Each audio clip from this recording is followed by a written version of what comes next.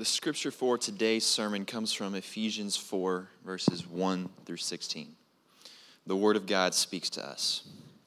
I, therefore, a prisoner for the Lord, urge you to walk in a manner worthy of the calling to which you have been called, with all humility and gentleness, with patience, bearing with one another in love, eager to maintain the unity of the Spirit in the bond of peace. There is one body and one Spirit, just as you were called to the one hope that belongs to your call. One Lord, one faith, one baptism, one God and Father of all, who is over all and through all and in all. But grace was given to each one of us according to the measure of Christ's gift. Therefore it says, when he ascended on high, he led a host of captives, and he gave gifts to men. And he gave the apostles, the prophets, the evangelists, the shepherds and teachers to equip the saints for the work of ministry, for building up the body of Christ, until we all attain to the unity of the faith and of the knowledge of the Son of God, to mature manhood, to the measure of the stature of the fullness of Christ, so that we may no longer be children, tossed to and fro by the waves and carried about by every wind of doctrine, by human cunning, by craftiness, and deceitful schemes. Rather, speaking the truth in love, we are to grow up in every way into him who is the head, into Christ, from whom the whole body, joined and held together by every joint with which it is equipped, when each part is working properly, makes the body grow so that it builds itself up in love. This is God's word to us. Thanks be to God. Amen. Thank you, CJ. Well, good morning. If you don't know me already, my name is Ryan Geekus, and I have the privilege of serving here at Frontline as the worship director, and I have the honor of opening God's Word with you today.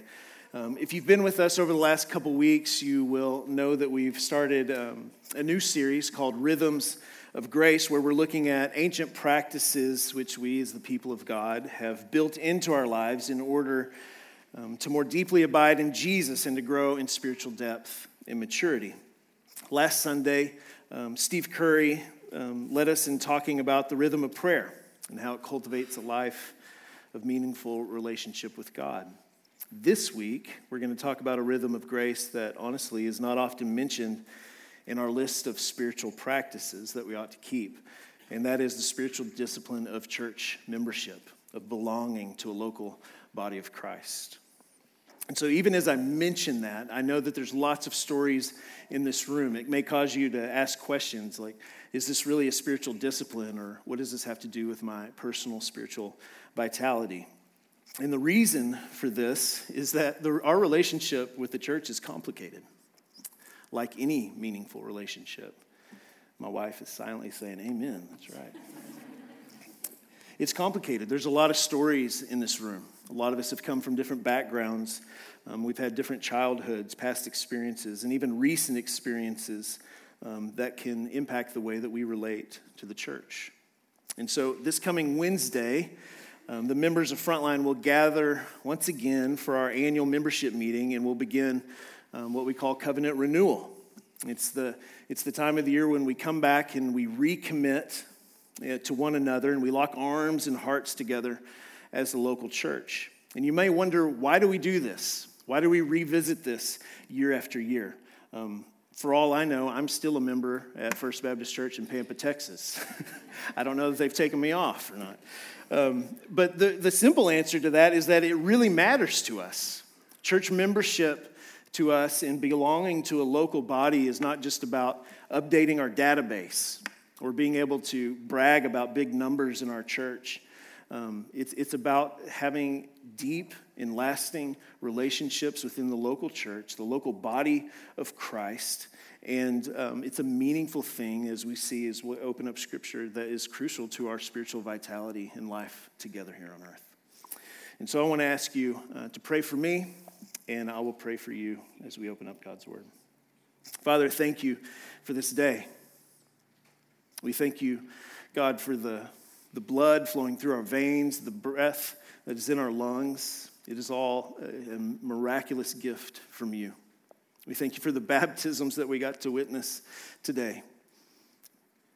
the reality that you are alive and that you're moving, that you're changing lives, that you are opening eyes to behold your goodness and your grace. We pray that you would do that once again for us, even now as we open up your word, that you would speak to us. In Jesus' name, amen. So before we look at what Scripture shows us about what it means to be a member of a local church, I want to propose to us three primary or common ways that we in this room may even approach church in our cultural moment. The first one is the idea of cultural Christianity. So if you grew up in Oklahoma or anywhere in the South or what we call the Bible Belt in this region, there's a high probability that you grew up in a culture where church is just what you do. If you didn't grow up around here and somehow you ended up here, I'm about to do you a favor and help you interpret this odd world that you've landed in. But it's a faith and a way of life that for many was inherited from our parents or grandparents. We have scripture on the walls, on our refrigerator. We attend church periodically maybe, but it doesn't necessarily have a great bearing on our life. It may or may not. And so cultural Christianity is just some of the waters that we swim in here in Oklahoma. The second one is consumerism. C.S. Lewis wrote a great little book called The Screwtape Letters, and many of you have probably read it.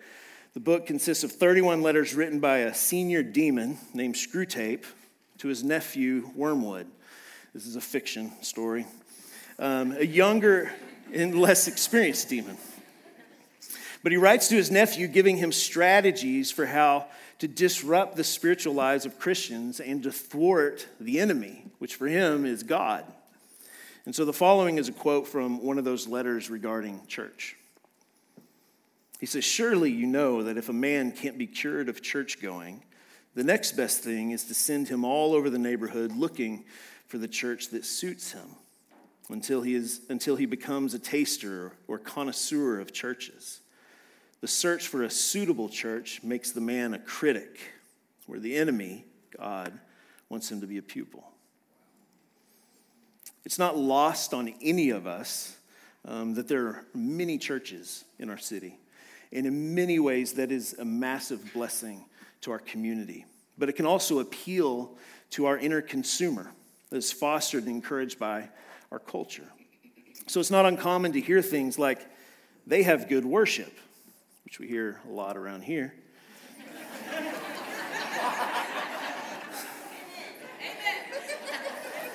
Or, "The preaching isn't so great over there," which you may say today. "And I like the student ministry at this church," etc. You get the idea.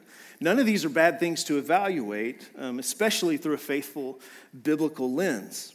But it's also not uncommon for some to go to church on Sunday at one church, to be in a community group with another one, or go to a student ministry at another church. And here's the thing, I realize that there are often out of the ordinary circumstances that may lead to that kind of scenario, and I'm not addressing that today. What I am speaking to is the tendency for us to search for a church like we would search for a good restaurant. I'm reminded of a quote from Paul Miller about searching for community, and he says, "The biggest problem Christians have in searching for community is just that. You don't find community.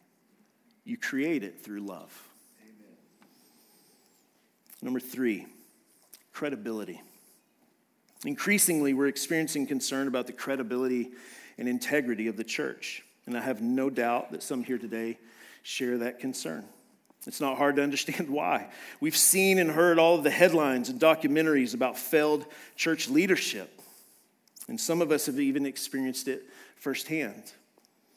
And so without diverging too deep into my own story, I want to share with you too that I have every reason to reject deep and meaningful relationship and membership in a local church.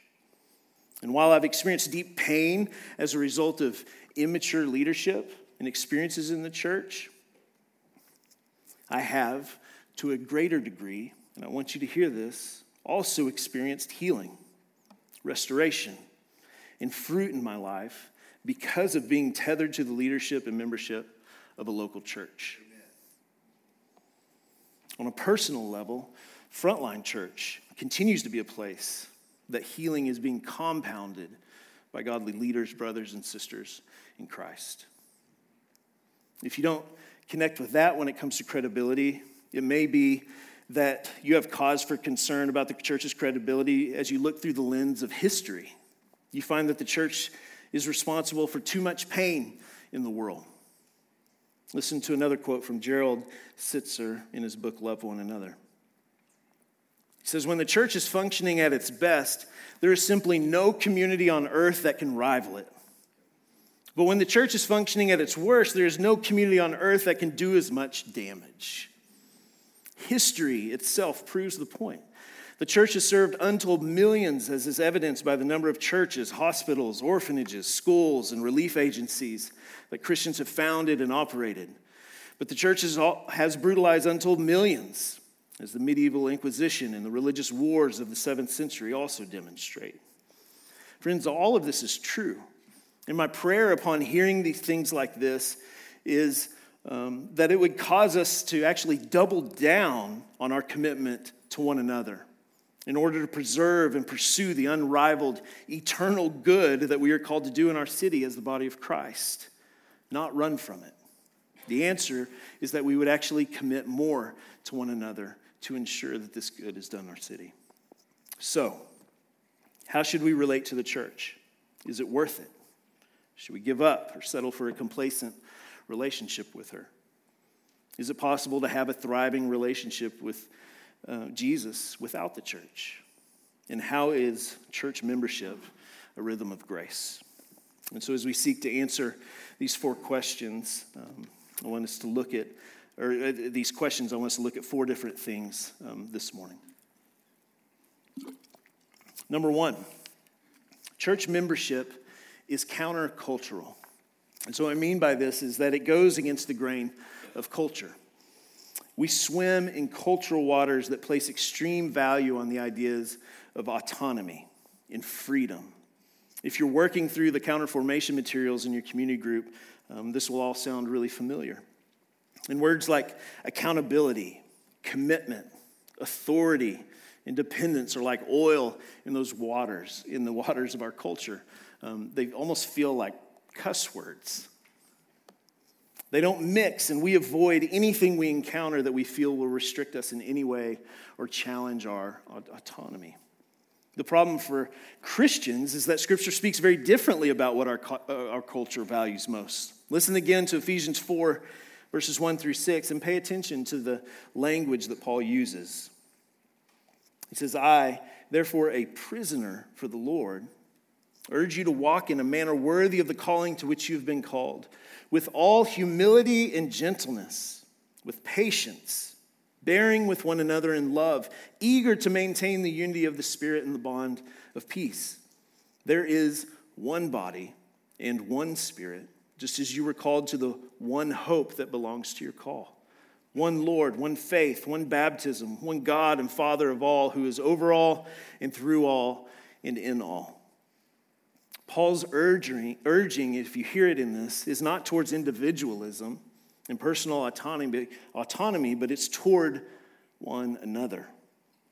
He not only describes himself as a prisoner of the Lord, but calls us to relate to one another in such a way that requires loving sacrifice, humility, and the eagerness to maintain unity. If we are truly in Christ, we are no longer autonomous, disconnected individuals. Did you notice how many times it said one in the text? Our lives are no longer our own. We belong to Jesus, and the way we live is bound to one another in the body of Christ. We have an external calling on our lives to treat each other with humility, gentleness, peace, and patience, to bear one another's burdens, to eagerly maintain the unity of the Spirit in the bond of peace. And we can't experience true flourishing on our own, contrary to what we might believe. Now we are in need of each other for spiritual vitality, growth, and health. So it's not hard to begin to see that this is a countercultural way of living in contrast to the world around us. And so the question for us today is, does my life more closely reflect the call of culture toward autonomy? Or the call of Jesus toward humble dependence on him in the body of Christ. In Jesus, you have a new identity. And part of that identity is that you're a member, you're a joint, a ligament, as Scripture describes, of the body of Christ. Not just for your sake, but for the sake of those around you. So why does this matter so much? Why is it so important to be tethered to the church, not just spiritually, but functionally and practically? The second thing we see about church membership is that church membership is rooted locally. There are two ways that we typically talk about the church, and that would be universal and local. So when we talk about the universal church, these are the people of faith that have gone before us and will come after us, with whom we'll spend millions and millions of years with in God's presence. There's our brothers and sisters down the road at Bridgeway and Henderson Hills, and on the other side of the globe in Mumbai, India, at Cornerstone Church. There's also our brothers and sisters that we will never meet this side of eternity. It's the Apostle Paul, who we just heard from. It's the thousands who came to faith in the book of Acts. It's a beautiful and wonderful thing to consider. It's mysterious, it's invisible. And the reality is that we are not alone and are members of a global body that is unified in Jesus. It is a very real thing. There's also the local church. When we talk about the local church, these are the people in this particular place, at this particular time, that God in his abundant grace has gifted us to bind ourselves to so that we might have help in this brief mist, as James describes it in James 4, called life. So take Ephesians 4, for example, and look at the ways we're exhorted by Paul to relate to one another as a unified body. Verses 2 through 3 say this: with all humility and gentleness, with patience, bearing with one another in love, eager to maintain the unity of the Spirit and the bond of peace. So these are all things displayed in the character of Christ, and we're exhorted to relate to one another in the same way. Notice we are also called to maintain the unity of the Spirit and the bond of peace. This is not a unity that is manufactured by us, but it's a unity that is established in Jesus. And so our calling as the body of Christ is to maintain that unity. And the only way that can happen is by real, tangible, local relationship. It is not hard for me to be patient with my brothers and sisters in Mumbai. They can't do anything to offend me on a daily basis like you all can. We can't bear one another in love if there's nothing to bear. These things happen in a local and not a global context. There are 59 one another texts in Scripture. He's going to put these up on the screen. And that's 20 of them. I want you to read some of those.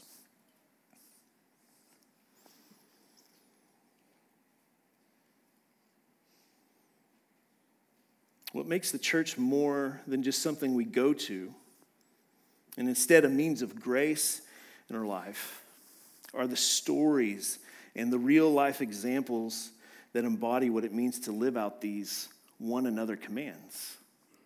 That's what creates meaning in the life of the church. Carry each other's burdens.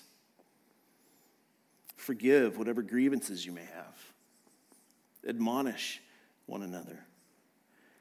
Greet one another with a holy kiss, which we're going to do later.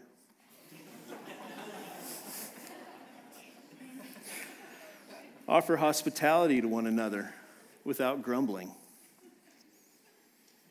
As I was reading through these one another commands and looking at it in contrast to our desire for freedom and autonomy, I was reminded of a quote from Walter Brueggemann.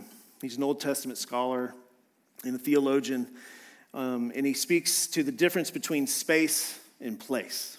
And that could sound real ethereal, but I want to start just by kind of giving a picture of what I was reminded of this week. I was looking through pictures that I had on my computer from 5 years ago or so, because the computer reminded me to look back at these pictures. And I was looking at our house, which we live in now, and the backyard looks totally different. We've put in gardens, and we have lots of chickens now, which you guys have heard about. We've done lots of things in the yard. And then I was going through other pictures, and there was a video of my daughter when she was 1 year old, and she was putting her face on my belly, and just, doing this, and then she'd come up and laugh. We'd all, and then the boys would be like, do it to me. Now they're getting older, and they're getting annoyed with her because she gets what she wants, and so they're like, yeah, she was cute then. But the reality is, this place that used to be just this open space, it was fresh and new. It didn't have all the experiences of our home. We've buried our dog there. We've shared meals together. We've forgiven one another. We've even fought with one another. Listen to this quote from Walter Brueggemann. Space means an arena of freedom, without coercion or accountability, free of pressures and void of authority. Space may be imaged as weekend, holiday, avocation, and is characterized by a kind of neutrality or emptiness waiting to be filled by our choosing. But place is space which has historical meanings, where some things have happened, which are now remembered, and which provide continuity and identity across generations. Place is a space in which important words have been spoken, which have established identity, defined vocation, and envisioned destiny. Place is a space in which vows have been exchanged, promises have been made, and demands have been issued. Place is indeed a protest against the unpromising pursuit of space. It is a declaration that our humanness cannot be found in escape, detachment, absence of commitment, and undefined freedom. This is a picture of what it looks like to create meaningful community in a local church, fueled by the many, as we just saw on the screen, one another commands in Scripture. Let's look now at Ephesians 4, verses 4 through 6, where Paul goes on to describe our unity. There is one body and one Spirit. And just as you were called to the one hope that belongs to your call, one Lord, one faith, one baptism, one God and Father of all. And so it says we're one Spirit, that we're unified as the body of Christ and are enlivened to our eternal life through one Holy Spirit. We have one hope. So we no longer just have a bunch of individual hopes, but we have one eternal and ultimate hope in Jesus. We have one Lord in Jesus Christ. We aren't a bunch of little lords ruling our own kingdoms, but we live under the rule and the authority of Jesus. We are united in our confession of one faith in Jesus, one baptism. One of the beautiful things about baptism, which we experienced here this morning, is that we are not only raised to life in Jesus individually, but we are raised out of the waters into a spiritual family. We felt that this morning. It's why we express our commitment to those being baptized as the body of Christ, to pray for them, to walk with them, and to support them.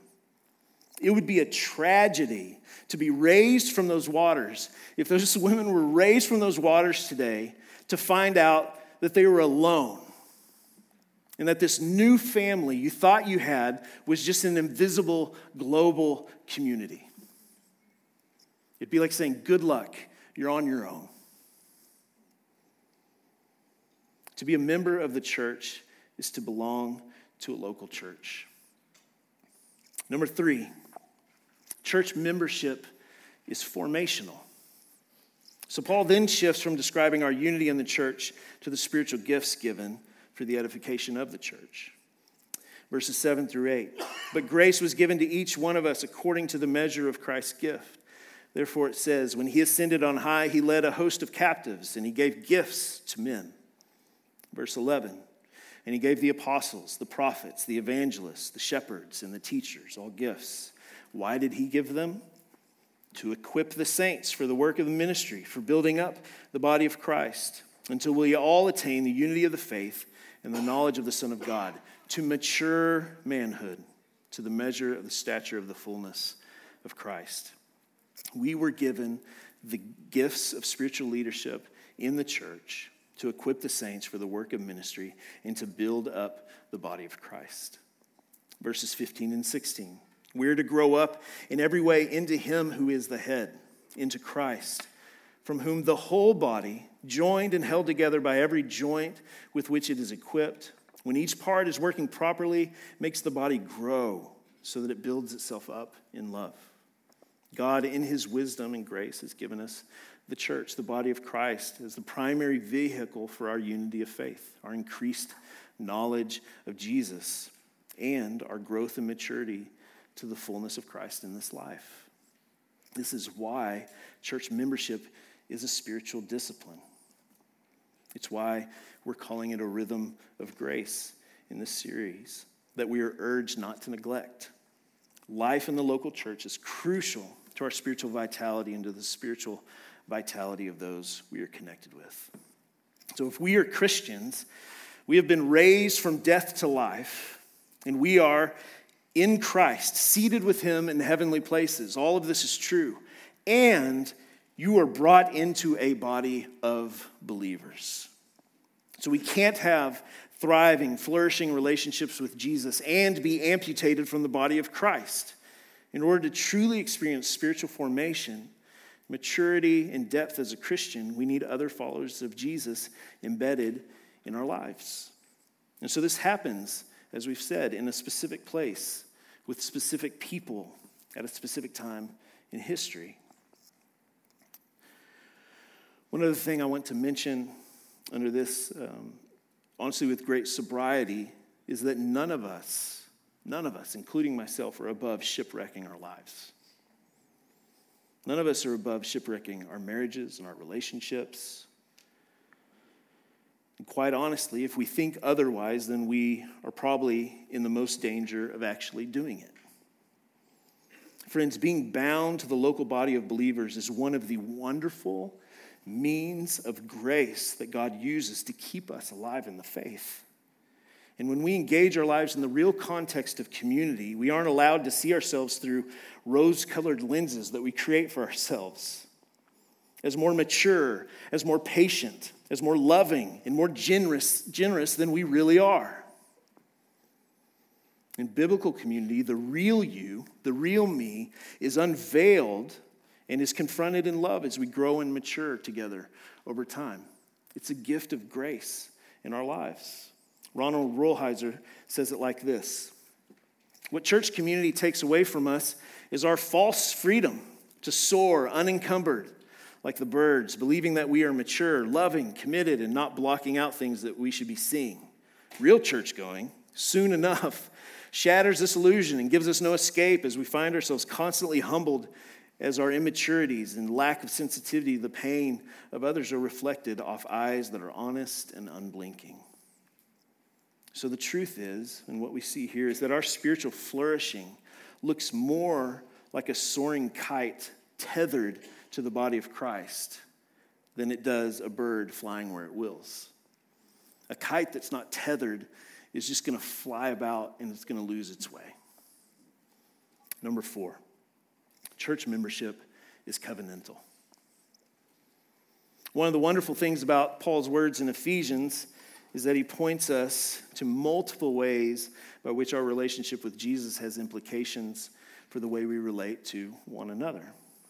Later in Ephesians 5, Paul uses the metaphor of the church being the bride of Christ. And we know that marriage is a relationship bound by covenant. And so throughout the New Testament, covenantal language and reality surround what it means to be the body of Christ. Ronald Rolheiser once again says, church involvement, when understood properly, does not leave us the option to walk away whenever something happens that we don't like. It is a covenant commitment like a marriage and binds us for better and for worse. Some of you may be familiar with the story in the Greek myth, the Odyssey by Homer. In the story, Odysseus, or you may be more familiar with him as Ulysses, which is the Latinized version, is embarking on his journey home after the Trojan War. And he's warned about the sirens that he'll encounter. Sirens were creatures who were actually monsters disguised as beautiful women with beautiful voices. This too is fiction, by the way. They would sing to the sailors as they passed by, only to kill them once succumb to their irresistible song. In order to avoid the deathly lure of the songs, Odysseus was advised to plug wax in the ears of his sailors, and he does that, but he chooses not to put the wax in his own ears, but to have his sailors bind him to the mast of the ship so that he could hear them, but not be allowed to indulge his desires unto his death. So listen to this excerpt from the Odyssey. It says, "Then Odysseus heard the magical song of the sirens as they floated over the summertime waters." And this is the song of the sirens. "Odysseus, bravest of heroes, draw near to us on our green island. Odysseus, we'll teach you wisdom. We'll give you love, sweeter than honey. The songs we sing soothe away sorrow, and in our arms you will be happy. Odysseus, bravest of heroes, the songs we sing will bring you peace." That song should sound really familiar to us. It goes on to say, "The song enchanted the heart of Odysseus. He longed to plunge into the waves, swim to the island, and embrace the sirens. He strained against his bonds till they cut deep into his flesh, to the flesh of his arms and his back. He nodded and scowled at his ear-plugged men, urging them to free him. But they did not. They only pulled more and more strongly on the oars."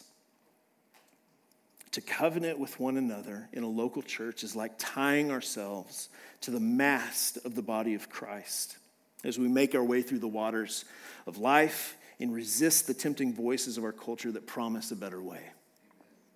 With Jesus as our head, we are binding ourselves to a particular people at a specific place and time in history. We are bound to one another for our good, so that one day, the one hope that we talked about earlier, we share will be an eternal reality when Jesus returns and makes all things new.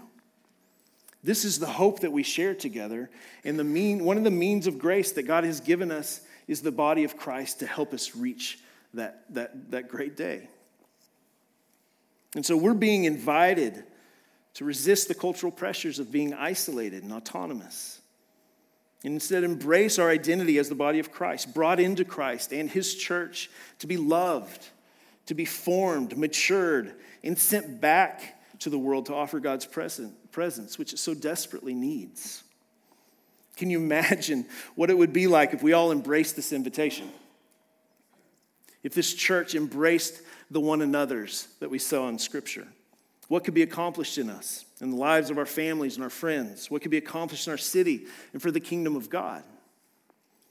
This is what we are invited to as members of the body of Christ. So where do we go from here? Very quickly. If you're a follower of Jesus, don't just fill out a form with updated information for a database. Renew your covenant and commitment to the local church according to the things we talked about today. Number two, I want to invite you to start seeing church membership as an actual spiritual practice, as a rhythm of grace in your life that can form you into a mature follower of Jesus.